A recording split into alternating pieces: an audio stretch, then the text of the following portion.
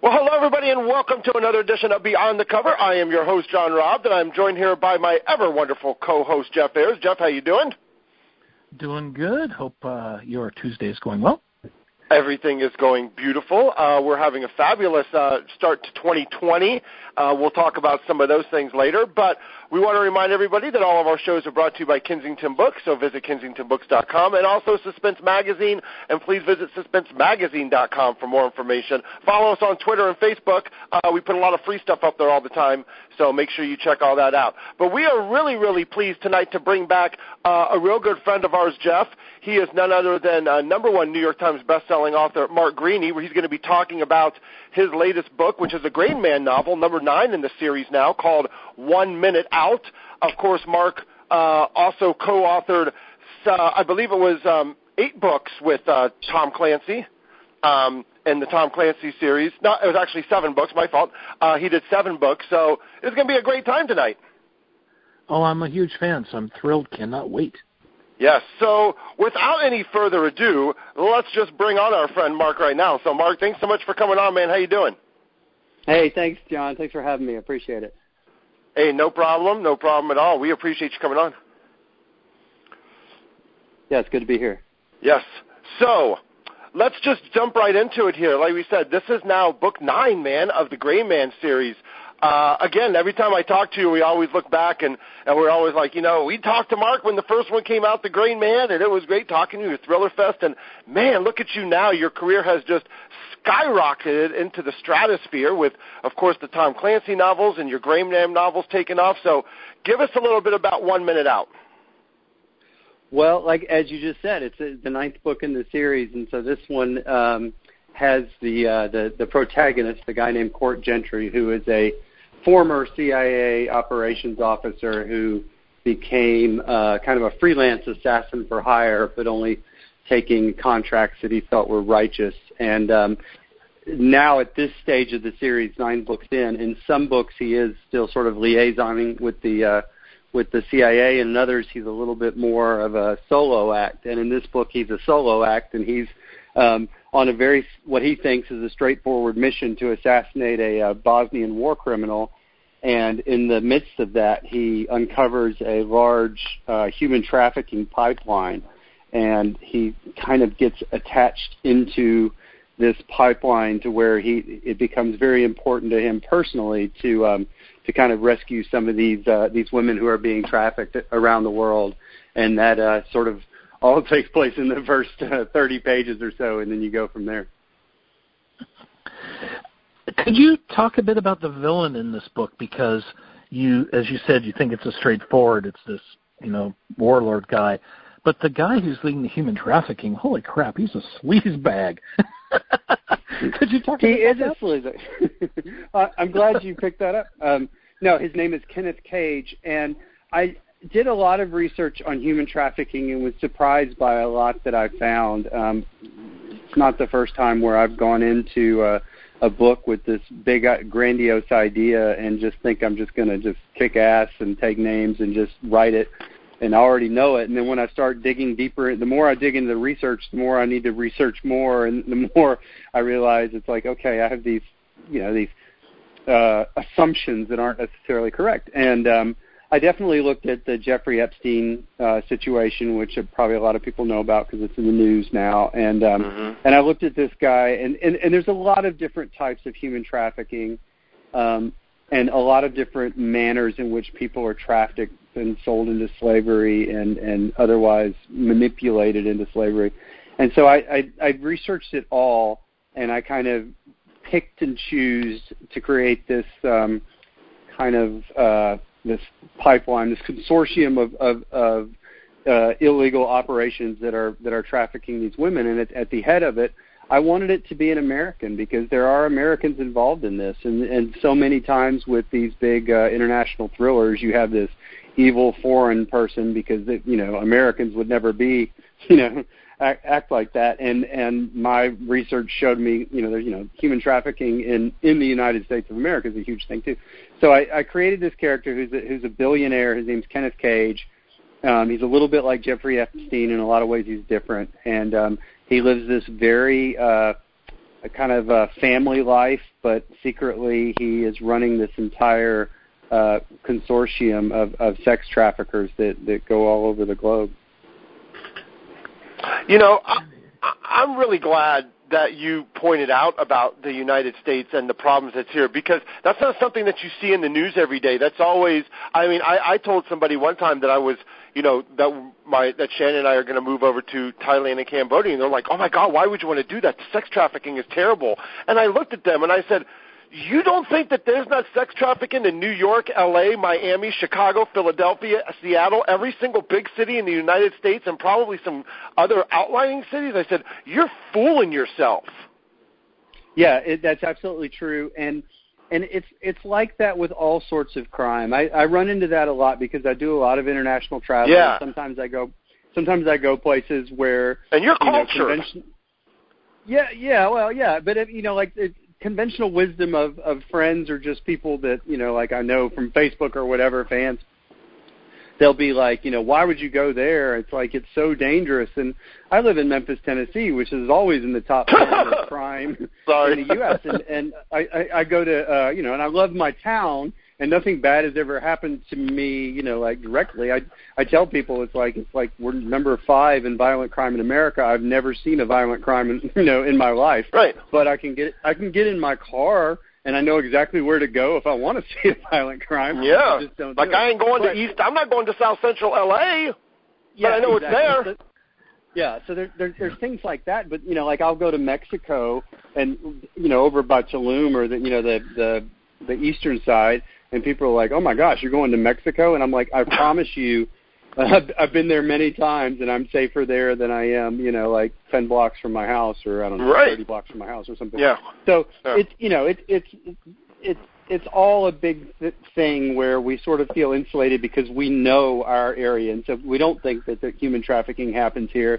We do think of that's a thing that, you know, in Thailand that is pervasive, and certainly it is there, but there's a lot of it all over. And I remember reading international thrillers when I was young and thinking, like, the bad guys always had to be these foreigners, you know, that were like so different from us because we weren't like that. And then you'd start reading different types of novels, like Sidney Sheldon or something like that, where it's like, you know, some rich American Wall Street guy is the villain, you know. And I always thought that was like, yeah, we can all be villains. I want to write about both. You know, I'm not going to be, you know, like be some sort of like, you know, social justice warrior and say only Americans can be bad and everybody else is good. And I don't want to be like where it's only the foreigners in the countries that are hard to pronounce are the bad guys. You know, I'm just sort of there's equal opportunity assholes, if I can say that. You can say anything you want. Yeah. Now, the one thing is of course, you know, you have now a great library with 9 books of the Gray Man. So what is the biggest thing that brings you back to the computer to want to keep, you know, finding out and keep exploring more about them? I mean, is it the plots? Is it the creation more of the characters? You know, what's your biggest draw besides wanting to eat to come back to the computer? That's a great question, and because I think the answer is different in different books. I'm very much drawn into the character himself and the psychology of the character, and I never want to make that like the main focus of the book because I don't want it to get dry and boring. But I like I always like to think of the ramifications of things that you don't think about, and when you watch an action film or read, you know, this type of book. And I want the character to pay a price physically and mentally for the decisions he makes. And, you know, morally, does he get a little astray when he has to, you know, do things that, you know, for a greater good and all these sorts of questions. So each book, there's always something about the book that drives me to get up in the morning and write it. And in this one, it was very much Court himself, the personality of the hero. I mean, obviously it was like shining a light on human trafficking. As I learned more about it, I was like, oh my God, why don't I know this? And it's like, you don't want to lecture people and you don't want to turn it into a lesson, but at the same time, you like to talk about things that you think other people will find interesting. But in this book, it was Court's moral compass that told him he's partly responsible for these women because of some things that happen early in the book. He thinks that they're already bleak situation became more bleak because of something he did to try to do the right thing, but it didn't work. So he kind of feels drawn towards them and kind of helping their situation. And that really drew me in because I thought about, like, what if you're in that situation? You're trying to do the right thing, but the right thing turns out to be the wrong thing, and then you're sort of sucked along, and you feel morally obligated. So I just remember for this book, as I was writing it last year, it was always just kind of like, where's the gray man's head going to go today when the problem gets worse or the tension gets higher? I was going to talk a bit about Court Gentry because he has to make some decisions, and it kind of reminded me of Star Trek II: The Wrath of Khan, with the needs of the many outweigh the needs of the few or the one. So I'm wondering, talk a bit about Court Gentry's sort of moral code, because in this case it almost jeopardized the entire operation he was working on. Yeah, and I've done that before. I remember a few books back, I was coming up with idea. I was in the middle of the book and I was writing it, and I was like, I realized that what I wanted Court to do, the average reader is probably going to think he should do the other thing. They're going to disagree with the hero, and that might be a cardinal sin for a writer. I don't know, but I just remember going like, well, that's kind of fascinating. If I was reading a book and like the hero says, I'm going to do this thing because of my own moral code, and me as the reader go, yeah, but that's not the right thing for the most people. That's not the good that I would choose. Like, how would I feel about that? And I finally just decided, you know what, I'd like that. I think that's interesting.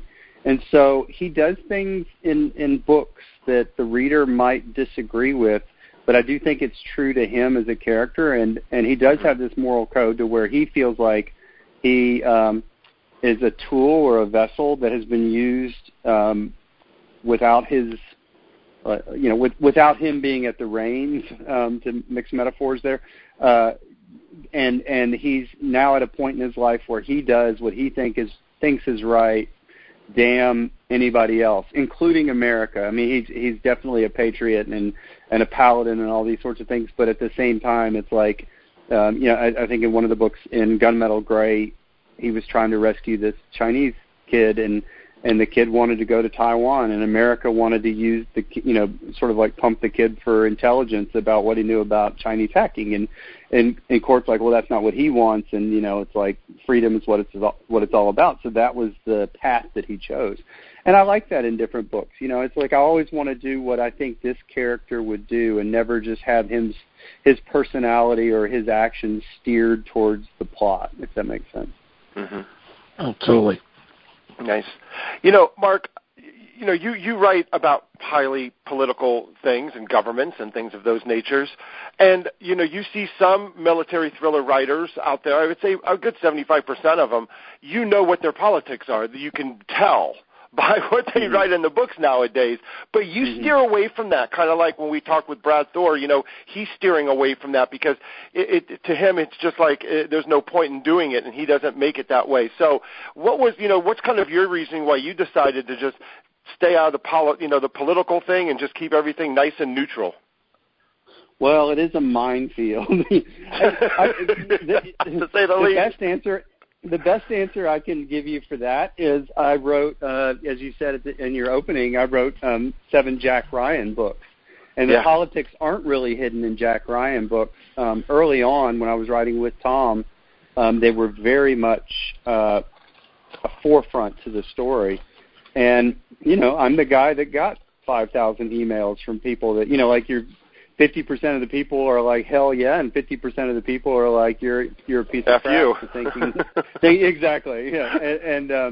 And so, you realize that's kind of an unforced error. If you're going to go into the politics, you better just do it because you think the politics are more important than readers. And I really want every reader to experience the story on a personal level, and if it doesn't jive with what they think is right, or they feel like they're being lectured. I mean, I definitely, there's opinions in my books for sure. The the big thing about human trafficking that's in this book is that there's not a lot of concern about it, at big government levels, and there could be different reasons. But that's the fault of both people. That's the fault of both sides.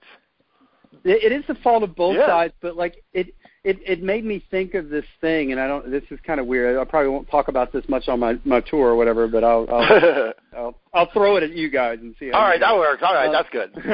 We'll see how this goes. This is literally my first interview out of hundreds I'll do for 1 minute out, so gosh only knows. But it's funny because I would read all these things about how governments don't really focus on or on sex trafficking and as being, this big crime and stuff like that. And I just remember, just as an example, and I've been sort of all over Europe, and I noticed this in The Hague and other big international cities, but I remember being in Geneva, Switzerland, where there's all these non-governmental organizations, all these big wigs who work in Geneva. They're all focused there, and there's EU stuff and NATO stuff and all this stuff that happens in Geneva. And I remember checking into this hotel. I just needed a hotel for a couple of nights while I was there researching one of my Gray Man books. And the hotel was an absolute conduit for prostitution. I didn't know that when I checked in, I swear. And but the thing is like I would see all these sort of like government officials like walking across the bridge to these like dens of prostitution on their lunch break, And then as I was researching this book, I thought back to that, and I just thought like, wow, I wonder if this is seen as, the sex slavery or whatever is not seen as a big problem because they're engaging in it. Yeah, exactly. It's so pervasive, And when that struck me, it was just like a punch in the gut, and it just made me think, wow, this is the world in which we live, and a lot of times you think that, well, everybody's basically good and this or that, and I'm not saying anybody's evil, but at the same time, a lot of evil is generated from people's actions, and that just was a fascinating thing to me that I wanted to explore in the series. Well, you get to travel and research, which is pretty awesome, and you may or may not be having fun. We haven't clarified that yet. But I'm wondering if when you mentioned assumptions earlier, when you're going to research, you sort of have a mindset of what you're going to do. And I'm wondering if there was ever something you discovered while traveling for research that completely changed the course of the book you were working on.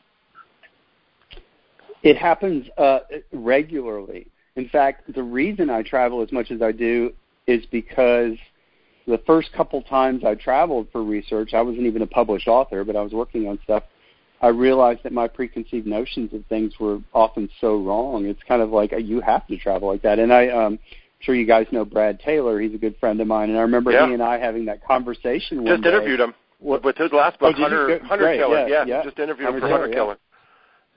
We had this conversation. We didn't even really know each other that well. We were just having a drink one night, and I was just like, I travel because, like, the first time I did it, I realized I was going to do this totally wrong if I didn't come here and sort of, like, absorb the atmospherics of this area or even something specific. And he said he felt the exact same way. So, as far as, like, changing the story, maybe not, but you get really big ideas, you get vibes, you get the atmospherics of places, and you just learn things. I was talking to a lady not too long ago who had just been to Kigali, Rwanda, and she was saying how it was probably the cleanest, most beautiful city she'd ever seen, which is exactly the opposite. If I was going to write it, you told me to write a scene in Kigali, Rwanda right now, I would have, placed it very, very differently. But she said that the president of Rwanda is obsessed with the nation of Singapore and wants his capital city to look like Singapore. It was just this fascinating thing, which is, if you're going to write about these areas, you should get them as correct as possible. And I just remember, like, when she said that, I was like, yep, that's why I go places whenever I can, because, my first notion and a very logical notion would be that Rwanda would be kind of not exactly a pristine capital city. Right. But, I run into that stuff all the time. So I like to do it as much as possible. For 1 minute out, I went to Bosnia and Herzegovina, and I went to Croatia, and I went to Italy, and then I went to L.A. So these are all places that are in the book, and learned a lot of things in each location. Yeah. Wow. It was funny because, you mentioned Tom Clancy, of course. We interviewed you, I think, for the True Faith and Allegiance book. That was the last one that you wrote. And you had said that, like, when you were on tour, people were calling and saying, "Oh, Mr. Clancy, I love your stuff." And you're like, no, he's dead. So when you're on tour as yourself, does anyone ever come up to you and like... Hopefully I didn't say it just like that, Rob. No, I'll say, like, he's dead. How are you going to say passed away, died? I don't know, he's dead. It was harsh. It was harsh remark. He's no longer here, okay? He's a footnote. So, but now, like when you're on tour, and you're out there with your book, do people come to you and say, "Wow, you look a lot like Tom Clancy"? No, I don't get that. But, like going back to what you were saying, it's like that did happen to me a lot, where people would come up and they'd be like, "Oh my gosh, I want you to sign my, hat. You're the reason I went into the Navy in 1985 and all this." And I was like, I was 16 in 85, and I am not the reason you were. But like the thing that I was always like, "Sir, I have two pieces of bad news for you.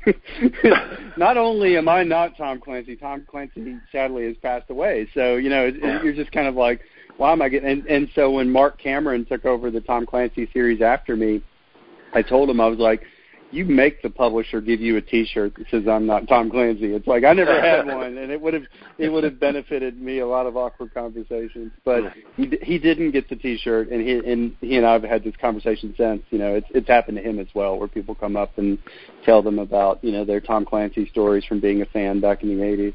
Yeah. Now, okay, I'm going to kind of put you on the spot here a little bit because I kind of want to know, out of the 9 Gray Man books, not which one was your favorite, because that's too hard to say. That's for fans to kind of decide, I think, more than maybe authors. But which one was probably the most challenging? Like when you finished, you were like, that book just kind of took it out of me. Wow. There is an answer to that, which I know, but let's. I'll go. Mission Critical, which was the last book previous to this one, the 8th book. Right. Was a really tough slog. I was writing this novel, Red Metal, at the exact same time, which is a big military thriller that I put out last July that I co-authored with an active duty Marine lieutenant colonel that I'd met at the Pentagon researching Clancy, and we became friends. That book took 3.5 years to write. It was 217,000 words, 600 pages. So all that was going on, and he and I traveled together and apart all over the world to research that. And so that was going on. I'd had a bunch of personal things were going on at the same time. I'd had a couple of ankle surgeries, and I ended up getting an infection after one of the surgeries, and my marriage fell apart, and all these other things were happening at the exact time when I was working on the book. So that made it a super tough book to write because, as I tell people about it now, it's like the hardest thing, when all that was going on, the hardest thing in my world was go sit there on the couch for 5 hours and think about your pretend story. It's like really the real world was kicking me, in the junk, and it was really hard to work. But the story itself was fun. Like, I believed in the story. It had a lot of. I like when my stories have a lot of personal things about people's families and about people's history and things like that. And so that book checked off all those things that are really fulfilling for me to write about and to try and tell them. So, the book probably saved me as well as, felt like a curse at the time. I just got through about 3.5 years of being behind schedule with different projects. In other words, I can't start this book because I didn't finish this book on time, and this book is going to be rushed, and it won't come in on time until I have to get to the next one. So for 3.5 years, I was like that, and it was probably November of 19, just a few months ago, when that I got everything, my slate cleared temporarily until I go to book 10 on the Gray Man, and it's a great feeling now. So the next Gray Man book I do, I'm going to do it with this sort of like it's the only thing I'm focusing on, and I have everything's going good in my life and all this other stuff. So I'm kind of looking forward to seeing what that feels like to write a book with those conditions. That's great. Well, I'm glad to hear things are going well for you. Yeah, that's really good to hear. Thank you. Thanks a lot. Yeah, thanks. You gave a great interview with The Real Book Spy, and I love his site. And I'd love to have you follow up with what you called macro ideas and micro ideas. I just thought that was fascinating. Yeah. Could you talk a bit about that? Yeah, sure. People ask me all the time. They're like, where do you get your ideas, and how do you keep coming up with the fresh ideas? 1 Minute Out will be my 19th book. There were 7 Clancy books. This is the 9th Gray Man book. I wrote one standalone book, Red Metal, that I mentioned earlier, and then I was also the ghostwriter on 2 novels. So this is my 1 Minute Out is my 19th book, and people are like, where do you come up with the fresh ideas? And I always say that I have lots and lots of macro ideas. I want to do a book about this evil paramilitary corporation that does this, or this book about North Korea's relationship with China, and how that influences American foreign policy. Those are my macro ideas, and I feel like I could just sit here and rattle off a dozen to you right now. The micro stuff is, how do you get the gray man to follow a guy down the street that isn't the way you did it last year in a book or the year before, and some way you haven't done 26 times already. And so there's a lot of scenarios where I'll start to write it, and I'll be like, all right, so these 2 guys are going to meet on the stairs, and they're only armed with knives. I'm making this up.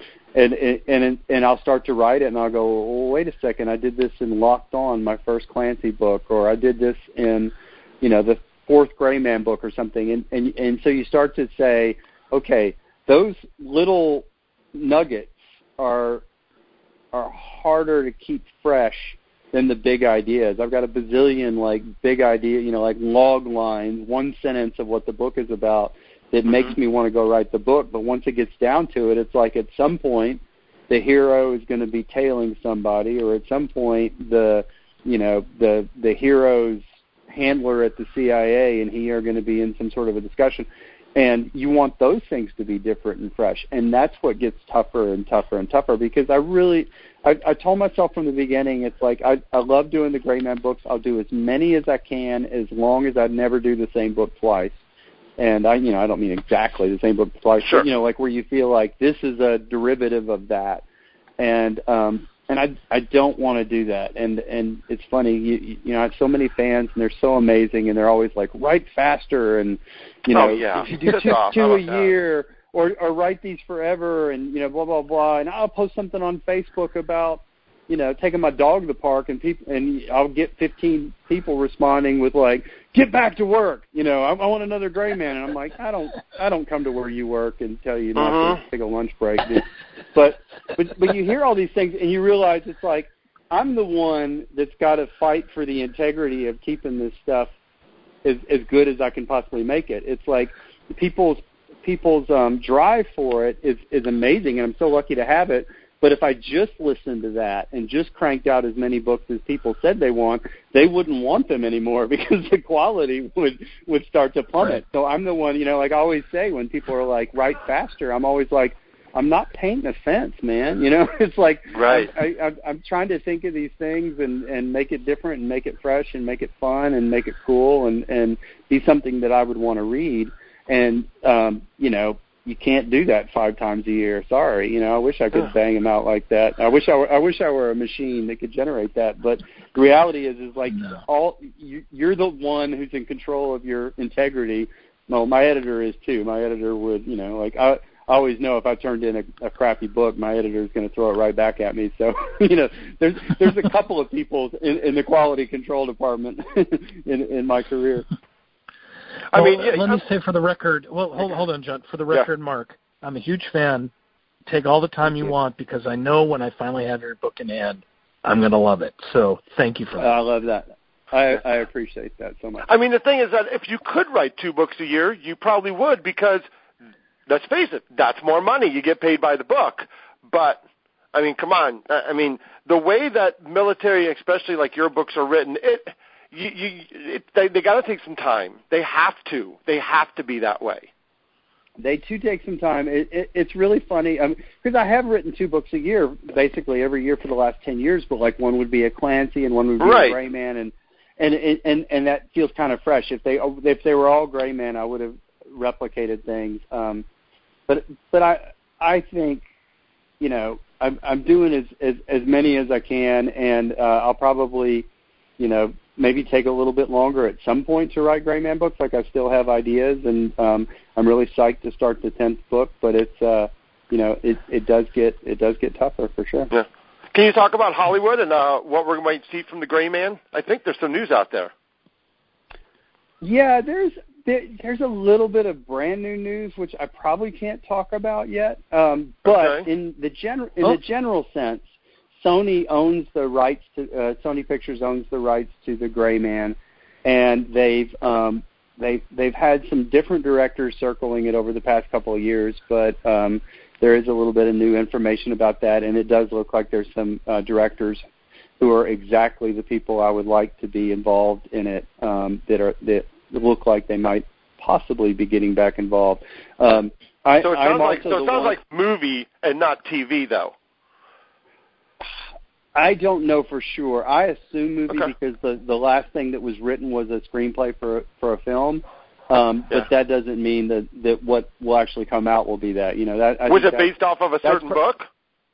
It was based off of the first book, The Gray Man. Okay. And there's been 4 screenplays, 4 different screenwriters write screenplays for The Gray Man in the last 10 years. So it's kind of amazing. Have you read one yet? I've read them all. And no. Have you written one? Oh no, I have not written one. Kind of by design. I tried to write a screenplay for a few years, a standalone story, and I really believed in the story, but I didn't think it was good as a screenplay. But I thought it was an amazing, you know, I don't want to say I'm amazing, but you know, like I thought it was a story I really believed in. Let's just say that. And and Audible, the audiobook company, asked me if I would write something for them. They're doing a new thing where they hire actors and they do sound effects and music and all this stuff, and they create these audio plays. And so they were like, you know, would you be interested in doing an audio play? And I said, well, let me give you this screenplay, which is like, you know, a screenplay it's a format, it's a template that you kind of have to fit into, and you guys probably know this, and, you know, your screenplay's got to be 90 to 120 pages. I was like on page 213, and I was like halfway through with the story. So I knew I was not a screenwriter. I'm a guy that writes 200,000-word books. It's really hard to write a 90-page screenplay. But I said, you know, I gave the Audible guys this screenplay I was working on. I was like, if you like this story, I will develop that for audio. And they liked it, and so I developed that for audio, and hopefully it'll come out this year. It's all turned in and in the can, but that's a story that I'm also trying to shop in Hollywood as well. But cool. I'm not a screenwriter. The screenplays I've read, 2 of the 4 were magnificent, and the other 2 were they were good screenplays. They just didn't feel like they had anything to do with my book, you know. But as a writer, obviously, I'm the guy that's going to say that. Right. So. Right. The best place for everyone to find out information that you're going to post is your website, right? MarkGreaneyBooks.com, and from there they can reach you on social media? Yeah, absolutely. And then if you go on my website, MarkGreaneyBooks.com, I have a newsletter that comes out once a month that has like what's going on, where I'm going to be on tour, and this and that, and I don't bombard you and spam you with messages all the time or anything like that. So that's a really good venue. I'm kind of all over social media, and you can find me there.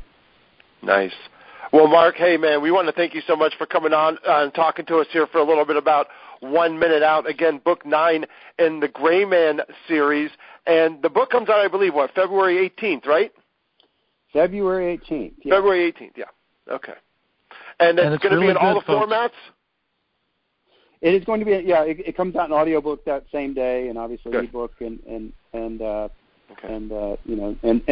hardcover. Yeah. What, Jeff? Oh, it's fabulous, so everybody should pick it up and read it. Oh, yeah. You did the review for, Booklist? Correct. Yeah. Good. Yeah. Well, hey, man. I'm glad to hear you liked it. Yeah. Congratulations again. I just love seeing authors that we interviewed when we were young and you were young, and we've all kind of grown up together, and it's great to see your career just, like I said, take off through the stratosphere. And there's going to be more Clancy. Are you doing more Clancy? I don't think I'm doing more Clancy. I did 7 and 6 years, stepped away a few years ago, and I told myself Mark Cameron's doing them now, right? Is he doing yours? Yeah, Mark Cameron's doing them, and I told myself, I was like, once I climb off this train, I may want to get back on someday, but the train's going to keep going, so you have to be sure. But I've done 7 and 6 years, and I felt like, I should keep the story stressed, like super fresh. But I do want to say that, like, I remember in 2010, I met you, John. You're like literally one of the first people that, took the time to interview me and ask me what was going on. And I still remember those first, like, 4 or 5 people that took any interest in me at all back then. So it's super great that we're... Yeah, we hung out at Thriller Fest that first time, too, I remember. Yeah, that's exactly right. And I was looking, I was like, damn, a guy just as big as me. Yes, exactly. Because most of us authors, they're kind of short and whatever. But I was like, God, that guy's big as me. I was like, that's nice. So that was good. Yeah. I get people all the time at book signings that say, "You're taller than you are on your book," and I'm always like, I have no idea what that. I'm like, I have no idea what that means. It's like that's only 4 inches. Yeah, exactly. It's like I hear that all the time, and I'm like, I can't even fathom what you're trying to tell me. But that's don't even good, know. I guess. I know. All right, man. Hey, well, we wish you nothing but the best. Again, thanks so much. Everybody, again, the book is called 1 Minute Out, Book 9 in the Gray Man series, out February the 18th in whatever format you want it in. So, Mark, thanks again so much, and we will talk with you soon. Jeff and John, thanks so much. I enjoyed it. All right, man. Bye-bye. Thanks so much, Mark.